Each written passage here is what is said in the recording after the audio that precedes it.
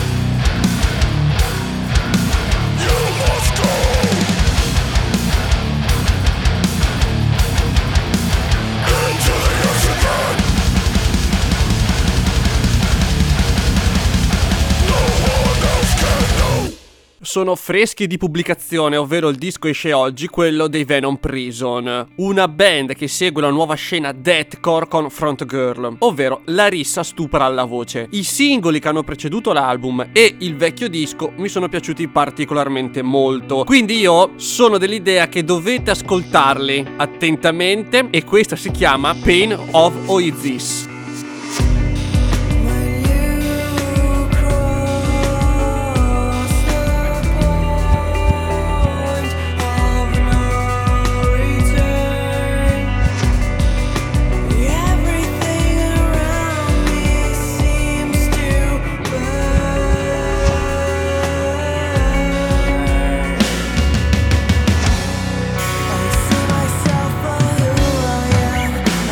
Casting off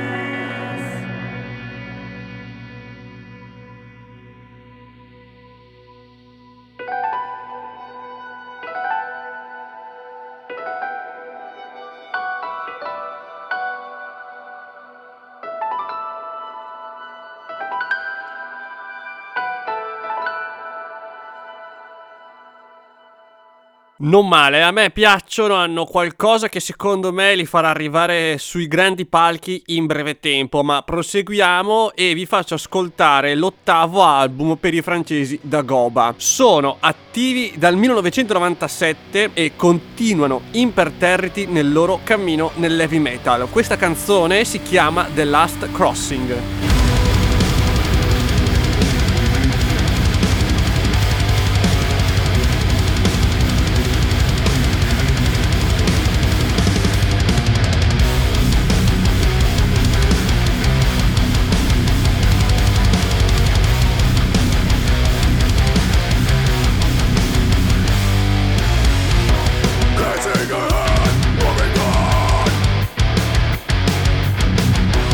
One last ride.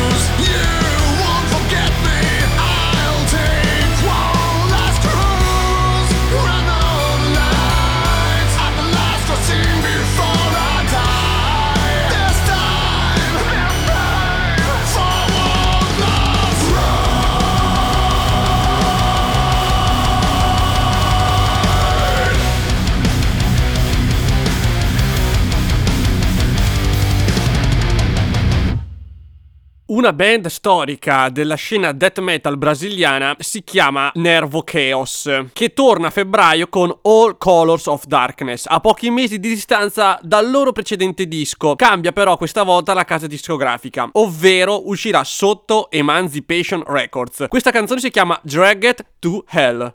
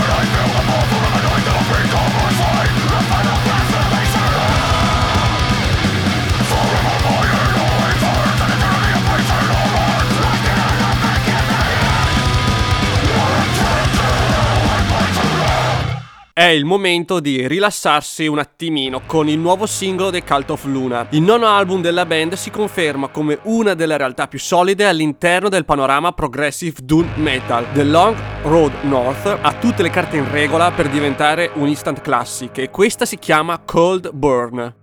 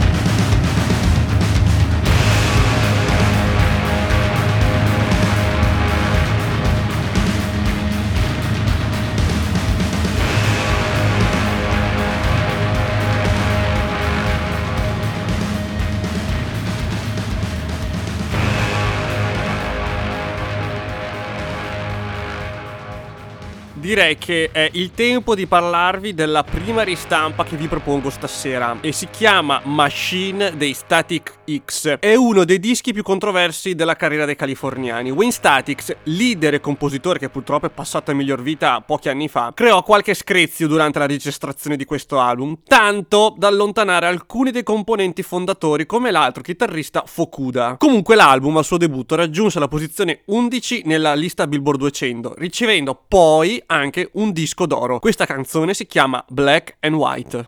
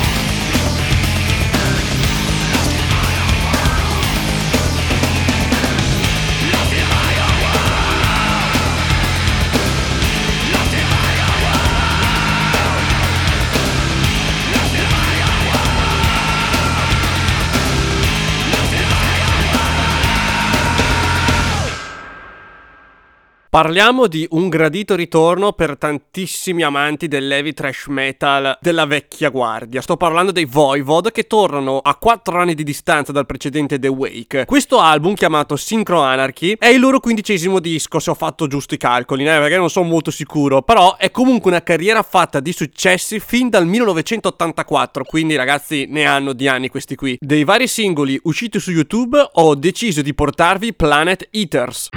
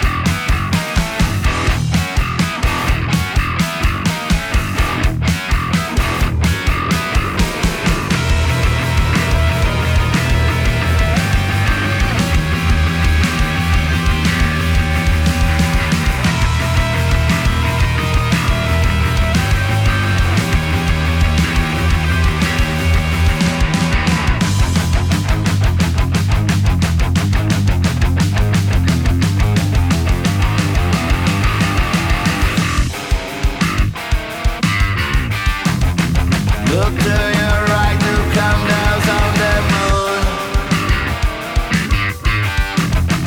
Orbital resort will be open soon.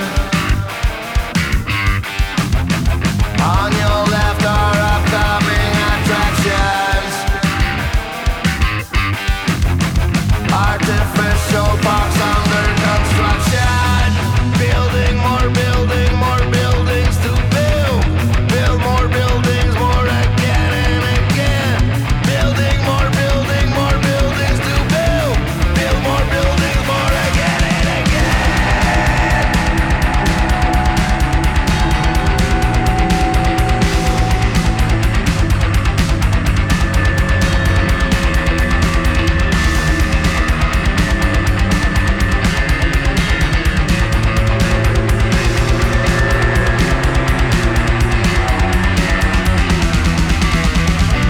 This is the way we have been made. There is a sky to satisfy our endless needs, billions to feed. There's no limit, one all of it. We're all planet eaters. Are we still hungry? We're all planet eaters.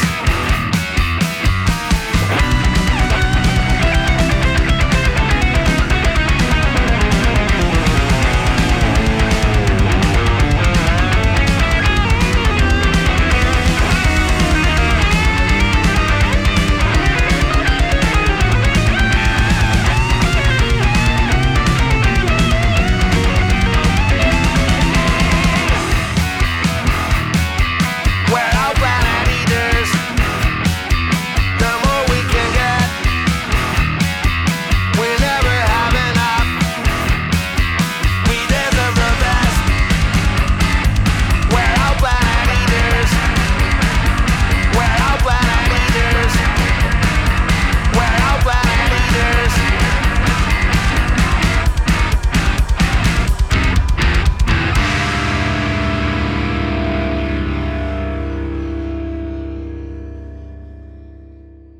Un'altra realtà giovane proveniente dall'America si sta imponendo pesantemente nel mondo del metalcore, però in una nuova fase. È il terzo album per i Bad Omens e direttamente dal prossimo disco vi faccio ascoltare The Death of Peace of Mind, che è anche il titolo dell'album.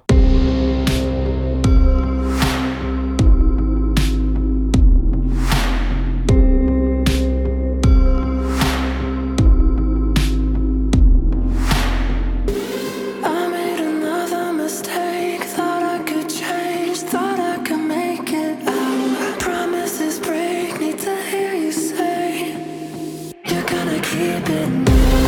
I miss the way you say my name, the way you bend, the way you break.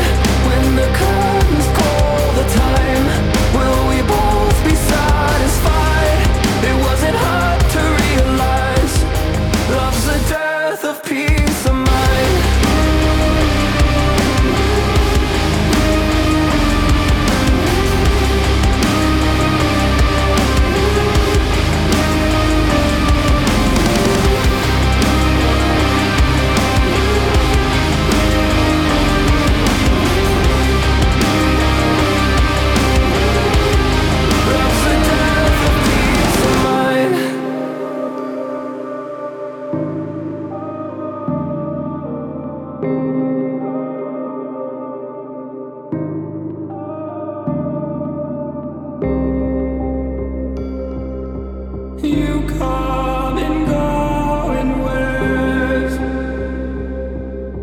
leaving me in your wake. You come and go in waves, swallowing everything.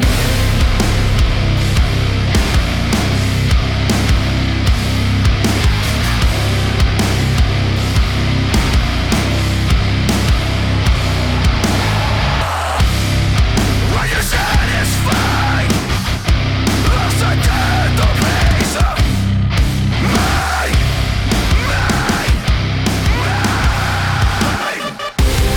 When the curtains call the time, will we both go home alive? It wasn't hard to realize love's the death of peace of mind.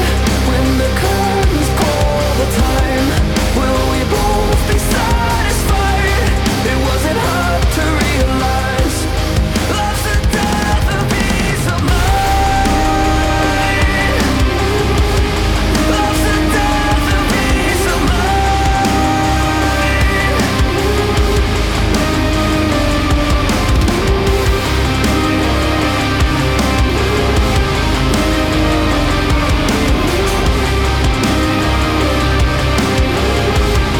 Lost a death of peace of Mine.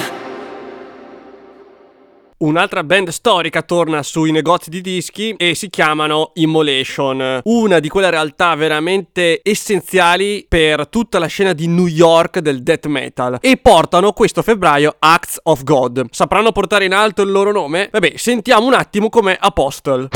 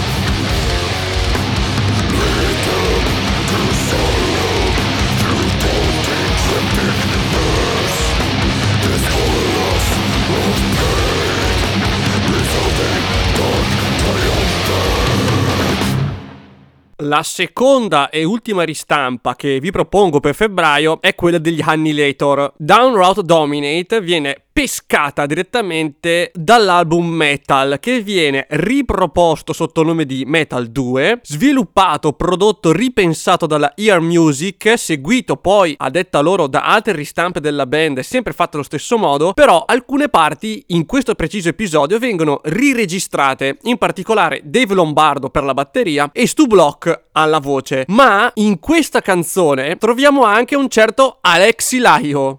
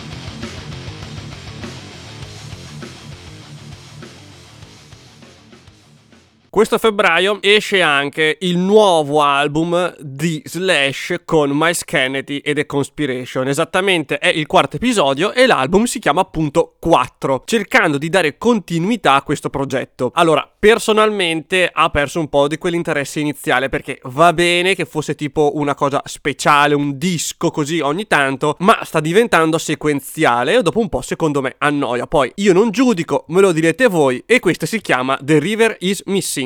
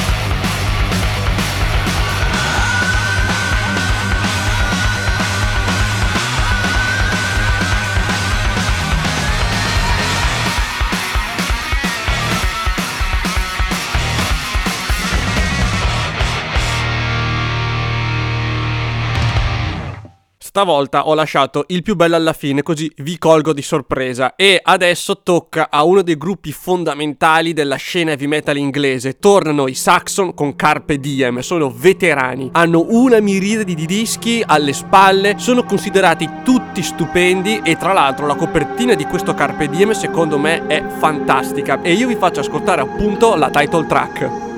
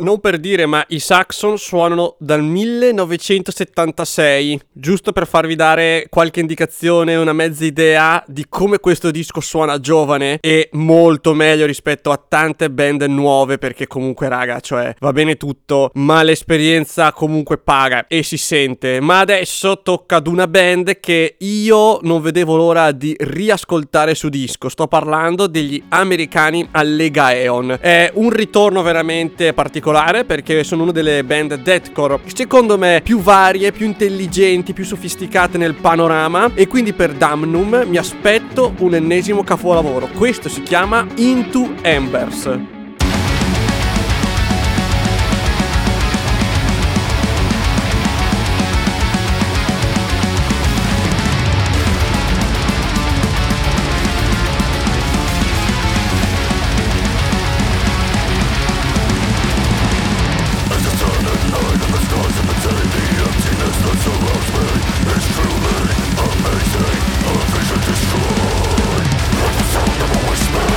Something in the distance.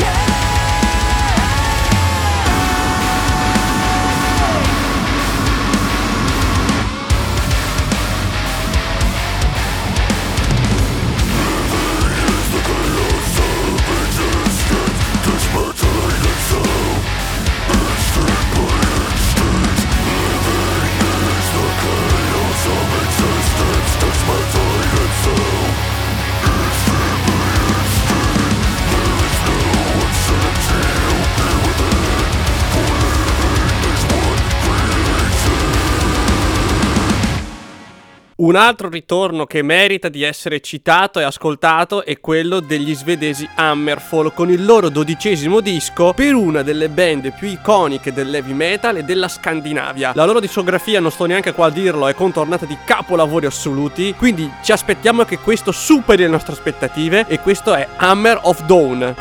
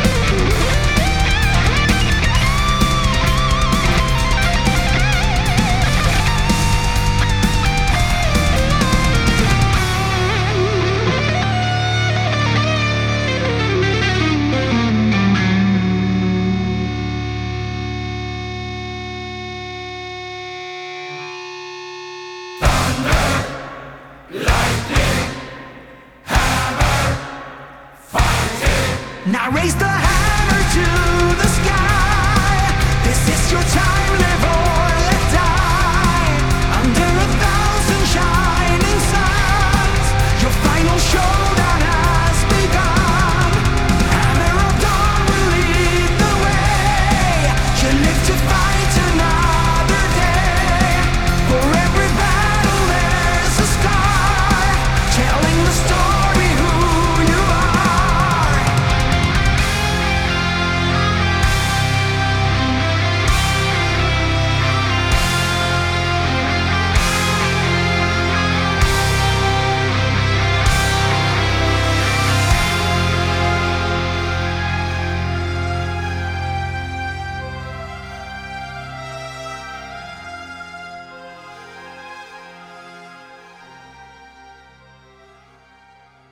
Il prossimo EP dei Napalm Death, Resentment is Always Seismic, sarà l'anticipo del prossimo album che, a detta di Shane Avery, storico bassista, sarà un pochino più sperimentale. Vabbè, chissà che cosa intendono sperimentale in Napalm Death, perché me lo chiedo anch'io. Comunque, questo singolo si chiama Narcissus.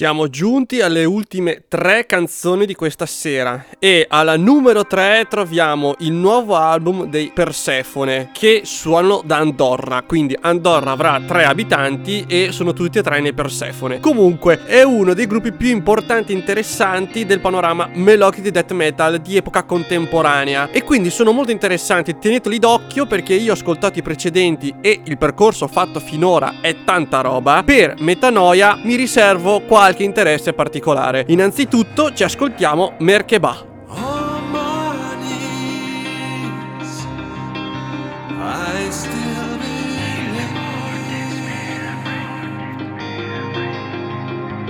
this cruel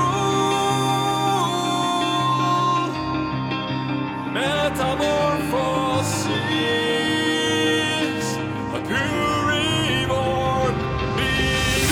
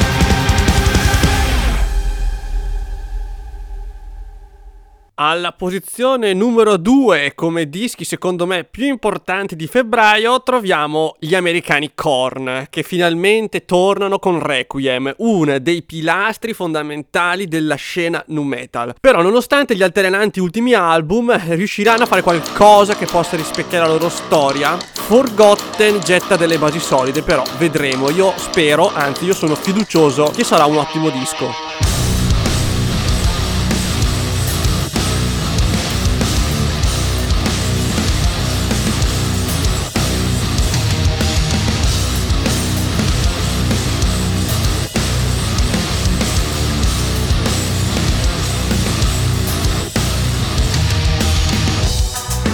Destined to see I'm broken, faulted, and that's just better for me. The situation intrigues. I am assaulted. I don't know how I succeed. Where am I now? A plaything in your discretion now. Pulling away this veil I see. Realize this path's not meant for me. Stripped away are all my days, and now all that's left is forgotten. I want to be free, you won't allow it. It makes me drop to my knees. What must I do to appease my efforts scalded? I guess I'll have to concede. Where am I now? A plaything in your discretion now. Pulling away this veil I see. Realize this path's not meant for me. Stripped away are all my days, and now all that's left is forgotten.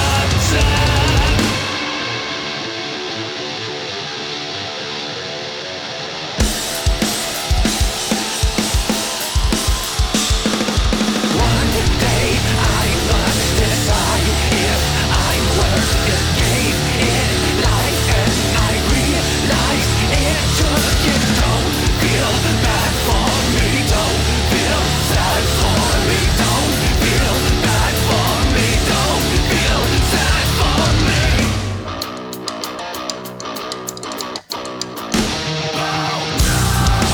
Where am I now? A plaything in your discretion now. Pulling away this veil I see. Realize this path's not meant for me. Stripped away are all my days, and now all that's left is forgotten. Alla posizione numero 1, come disco più interessante di febbraio, ho voluto mettere gli Amorphis. Halo l'ho ascoltato in anteprima, in quanto grazie alla rivista per cui collaboro, ovvero Metallus, ho avuto l'onore di intervistare la band. Spero che l'intervista sia già uscita oggi 4 febbraio, se non è così comunque fra qualche giorno sarà online, andate a controllare il sito perché l'intervista è molto interessante e quindi ritengo un ritorno delle vecchie sonorità tipo Silent Waters, se mi potete capire, se conoscete la band. Atomic Fire Records, questa sarà la nuova etichetta discografica per la band e per tante altre, cioè una nuova strada intrapresa dagli ex membri della Nuclear Blast, e devo dire che questo nuovo percorso ha fatto solamente bene al gruppo finlandese. Io dei vari singoli usciti ho deciso di farvi ascoltare The Moon.